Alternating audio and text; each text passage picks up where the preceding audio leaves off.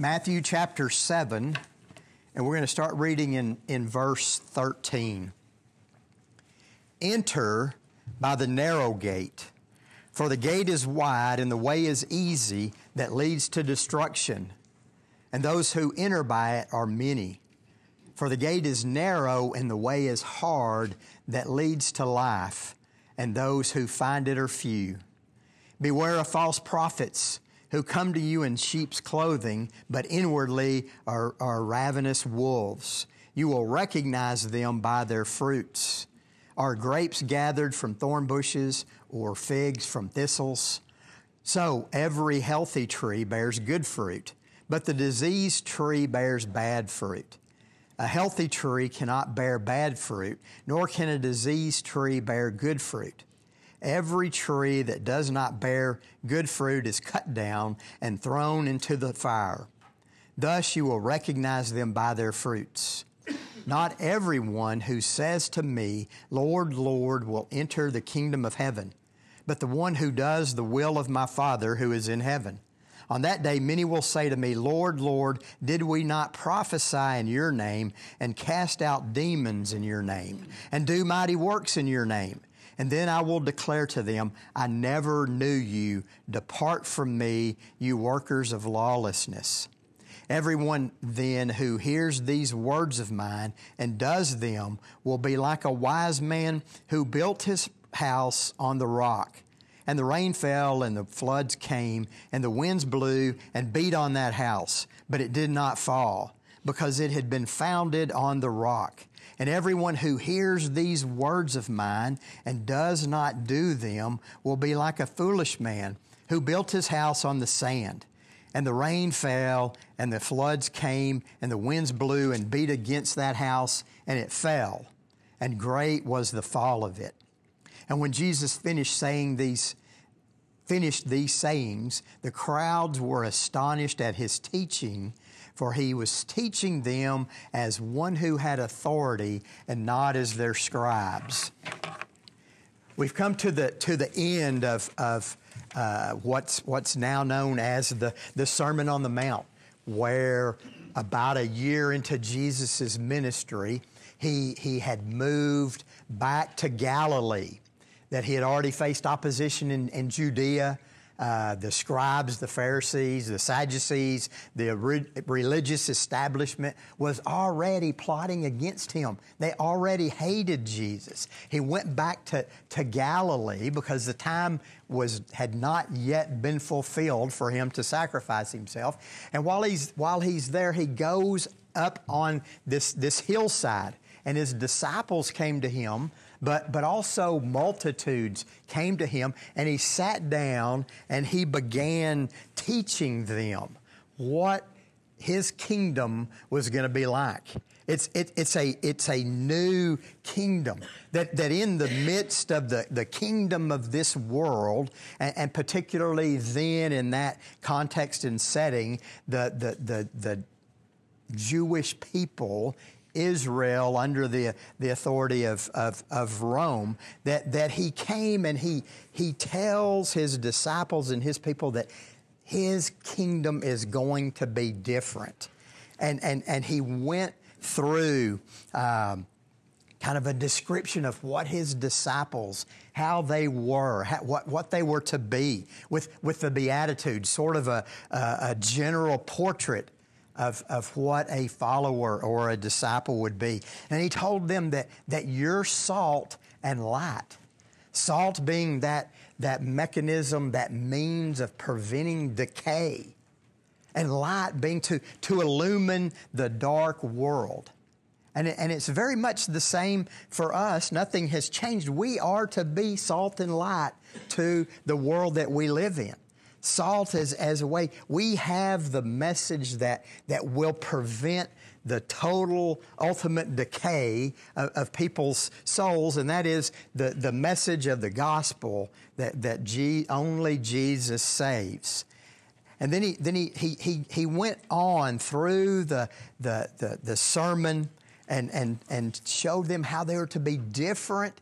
They were to be better than even the best people living in their view, in the view of man, even better than the best people living that day.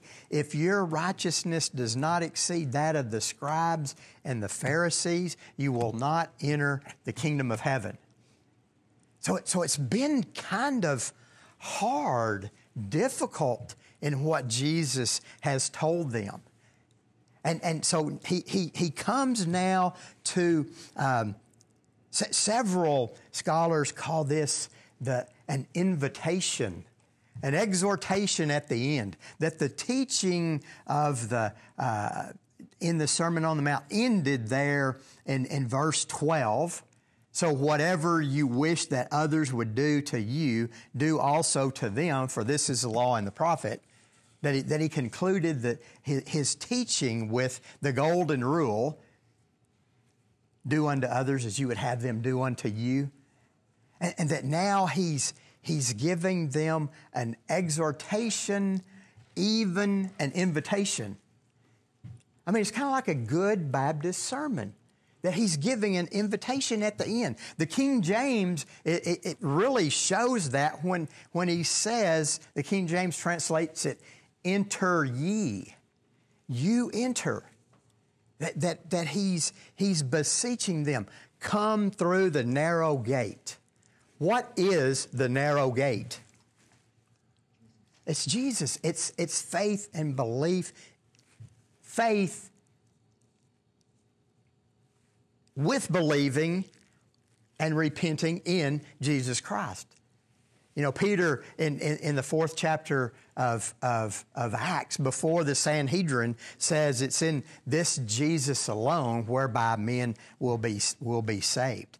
That it's a narrow gate. He says, enter the narrow gate, and then he contrasts it. We have 4 pairs of analysis or analogies or 4 pair of contrasts. We've got in this passage 2 roads, 2 trees, 2 ways to call Jesus, and 2 houses.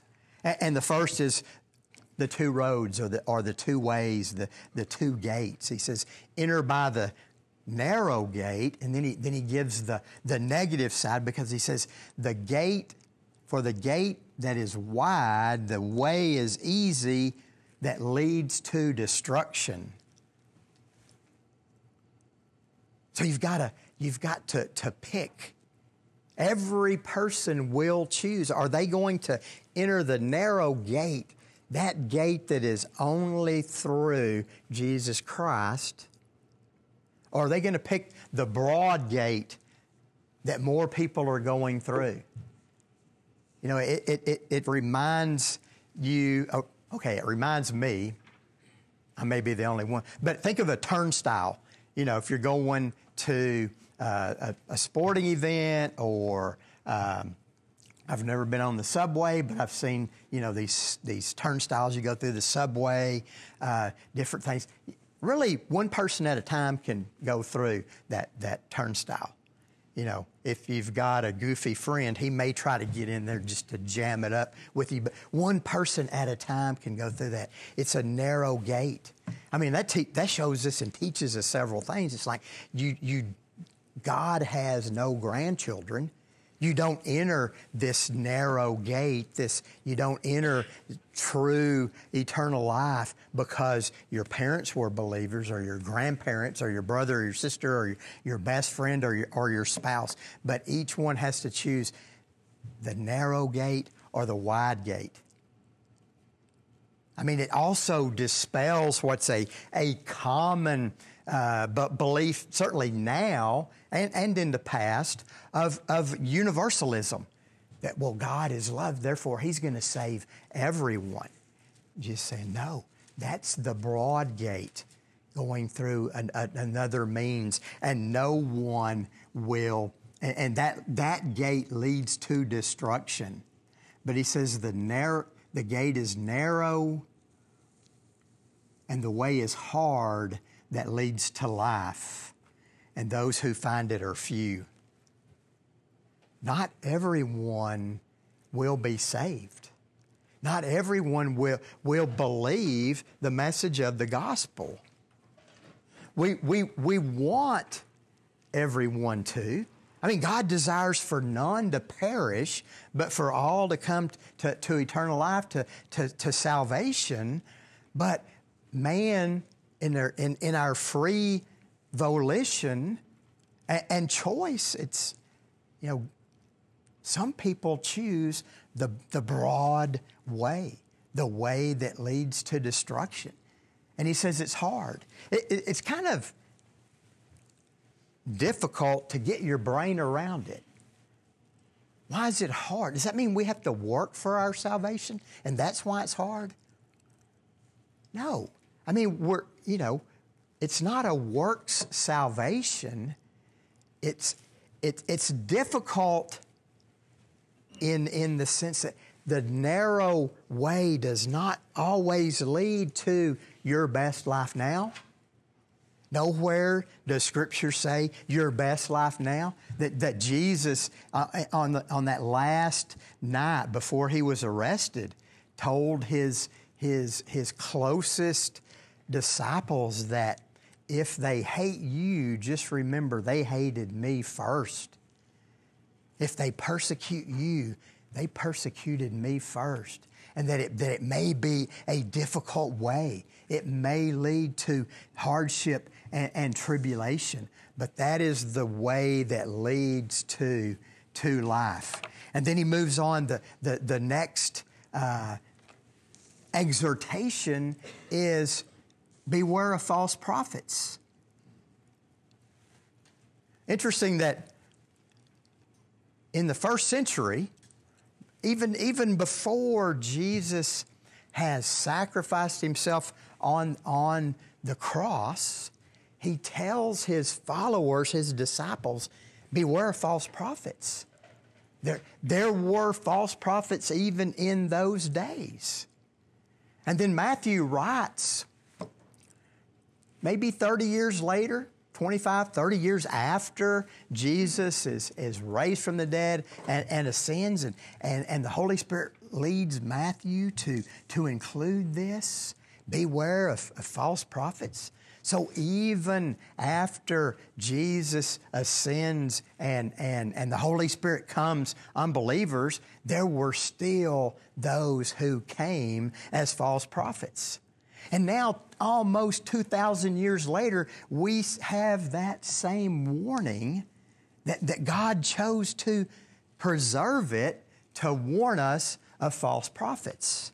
And what does he say about these false prophets? How do they come to us?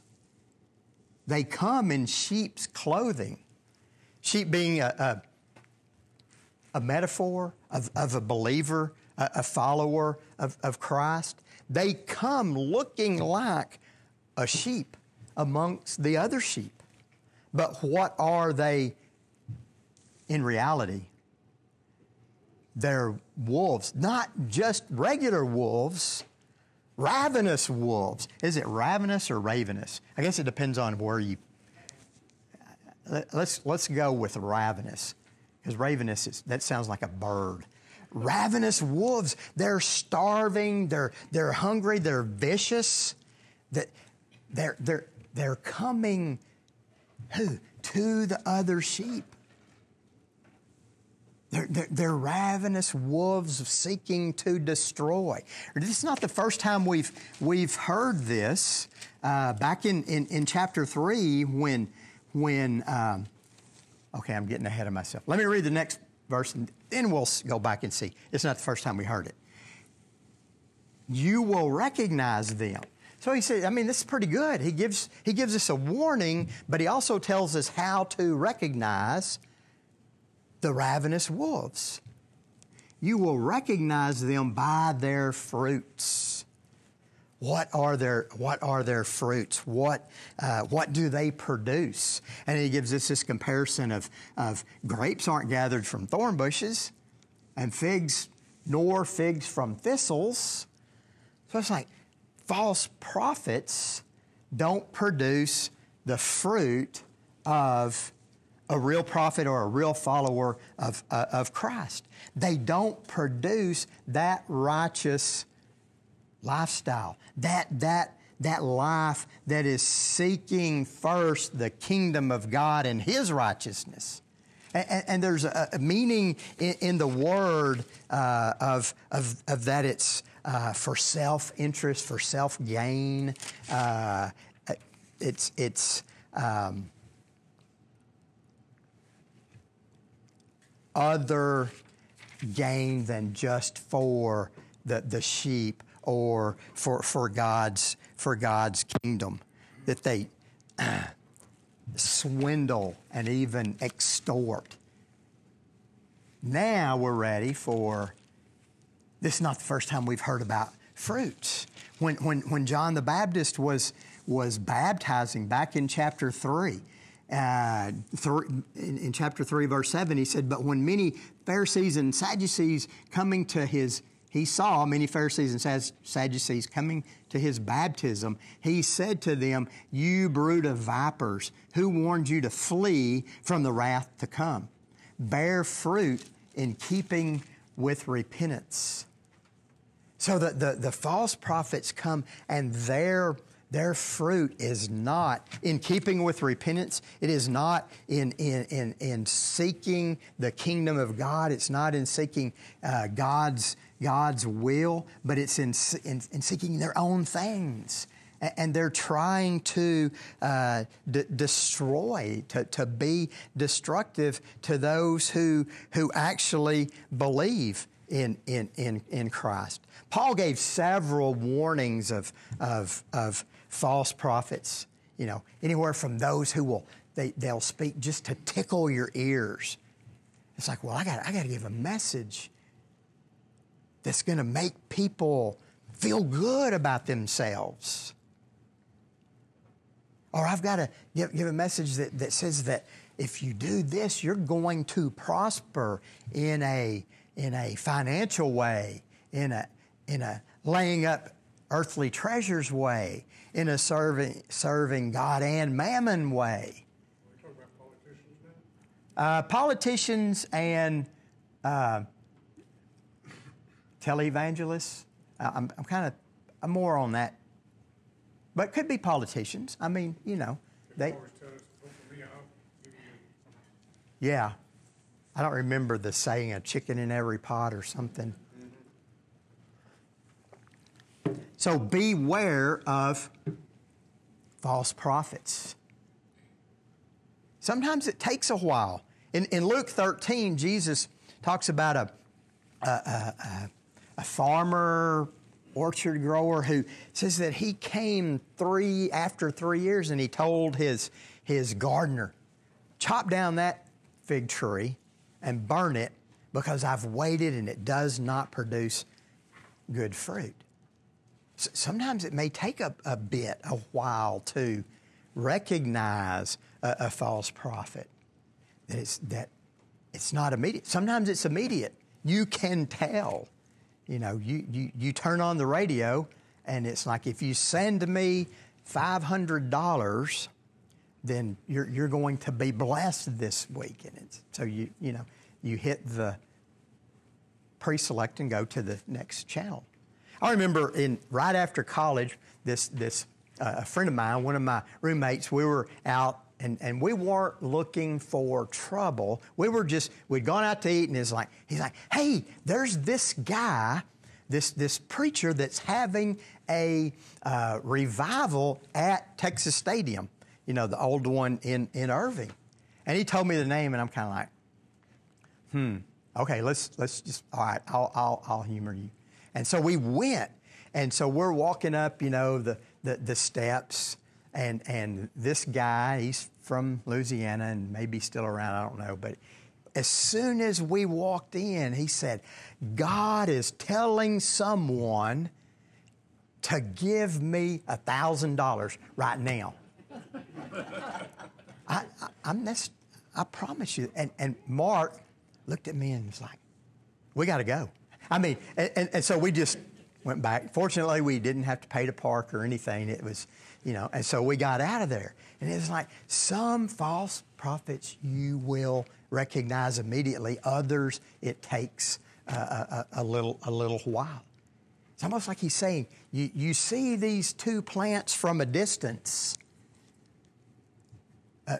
grapes and a thorn bush, or figs and thistles, and you see them like, and then you get close. Oh, this is it. You can distinguish between the two, but it may take a little bit. A healthy tree is going to not produce bad fruit, and a diseased tree is not going to produce good fruit.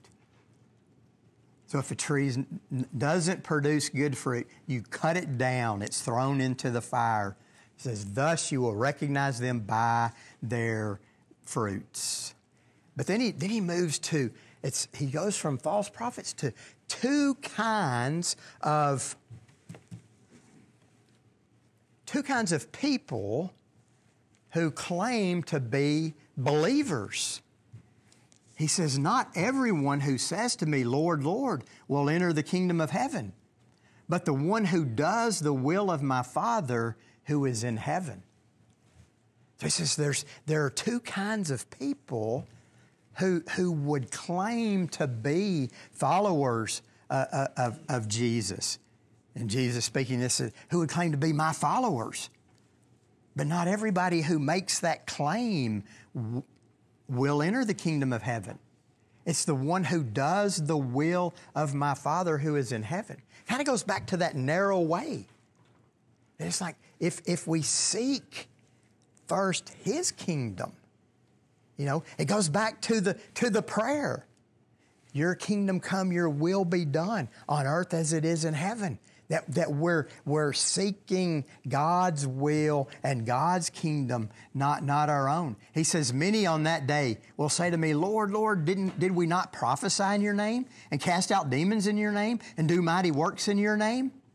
He says, I will declare to them, I never knew you. Depart from me, you workers of lawlessness. And this doesn't mean that God doesn't know someone, that Jesus doesn't know all people. It's like in the Garden of Eden, God comes walking in the cool of the day and He says, Adam, Adam, where are you? God knew exactly where Adam was. That it's not that Jesus doesn't know them. He's saying, you're not one of my children. I don't know you in the sense you don't have that personal relationship with me. One of the hearers of this was Judas Iscariot. When Jesus sent out the 12 to minister, to evangelize, to cast out demons, Judas went out with a partner. So just because somebody purports to be a Christian and even goes to church, in the old days you could say Sunday morning, Sunday night, Wednesday night. And you can still say that, but and even visitation on Tuesday night or Thursday night, whichever night you did it. Just because somebody does all those things does not mean they are a true follower. I think in a way, Jesus is exhorting us. He's giving us an invitation, but He's also saying, look at your life. It struck me this morning when Corey was talking about the two books. And it's like, look at your life. What is in my book? What is in your book? And what book, in which book is your name written? Is it in the Lamb's Book of Life? Or have I just been doing this because it was just what we did? We went to church and I grew up, but I never made a real confession. I never repented from my sin. I remember I started to say it's right before I flunked out of seminary. I didn't really flunk out. I just decided God didn't want me to be in vocational ministry. And that was is definitely a very good plan. God knew what He was doing. But anyhow, I was in Dr. Fish's personal evangelism class. And, I'm getting chills just thinking about it. Because Dr. Fish was just one of a kind. And we're sitting there, and he's talking about, ways to evangelize, to share the gospel. And this guy, 2 rows up from me, raised his hand. Dr. Fish said, yes. He said, I've never done that. Dr. Fish said, class dismissed. Let's go talk.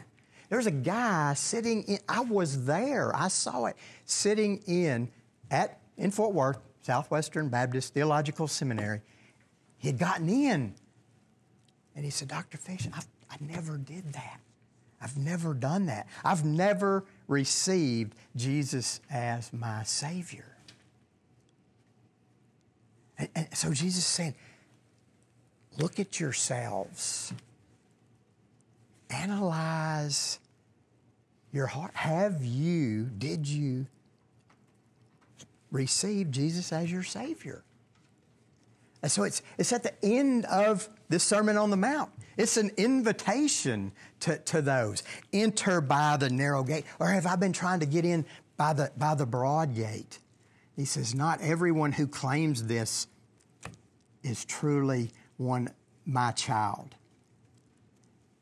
And then this final analysis that he gives, he says, everyone then who hears these words of mine and does them is like the wise man.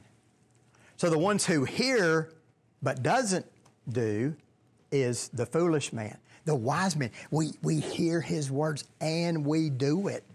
To be doers of the word, not just hearers. He says, it's like the wise man, he built his house on the rock.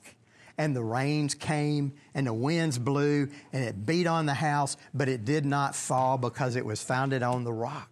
And the rock is Jesus. My hope is built on nothing less than Jesus' blood and righteousness. I dare not trust the sweetest frame, but wholly lean on Jesus' name. On Christ the solid rock I stand. All other ground is sinking sand. And he says, the one that hears my words but doesn't do it is like the foolish man who builds his house on the sand. You look at these 2 houses, and you can't tell the difference until trouble comes. I mean, I don't know everybody's story in this room, but I know some, and I know some people who have been through terrible, terrible circumstances, but their house was built on that solid rock, and they stood. I mean, things that happened to people, and you're like, how did they survive? Well, their faith wasn't in earthly things. It is on Christ and Christ alone. And he says, be a hearer and a doer, and build your house, your life on that rock. And that rock is faith in Jesus. When he finished, we could have written verse 28 and 29, maybe. I'm definitely overrating myself because I probably would have, okay, what do you write next? But I think some of you could have written this. When Jesus finished these sayings, the crowds were astonished at his teaching, for he was teaching them as one who had authority and not as their scribes. That they sat there on that hillside and they listened to him. You could probably read this. I don't know how long it takes to read chapter 5, 6, and 7. I probably should have timed it. That would have been a good way to end this, But it doesn't take that long, And Jesus is teaching these things, and he gets through, and the people are like, that's like something we have never heard. That's not like the scribes and the Pharisees or the priests and the Levites teach.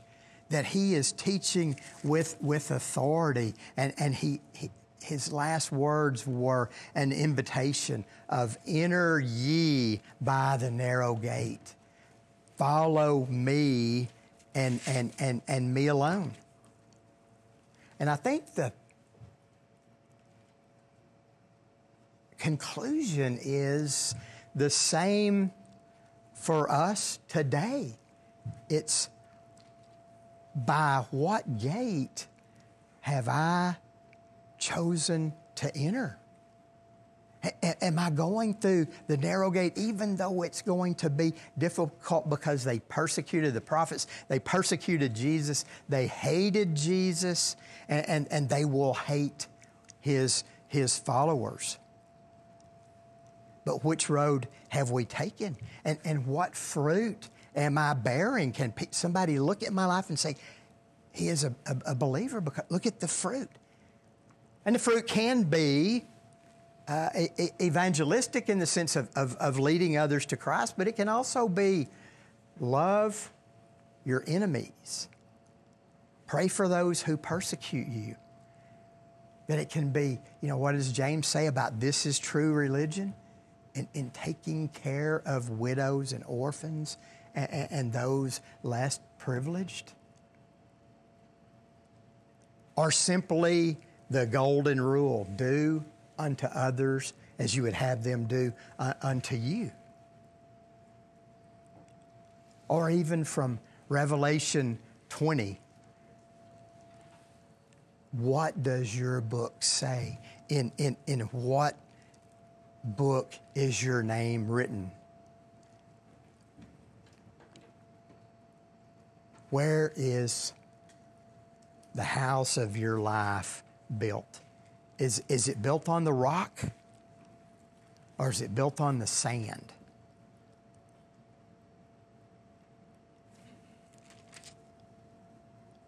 Chapter 8 is after the Sermon on the Mount.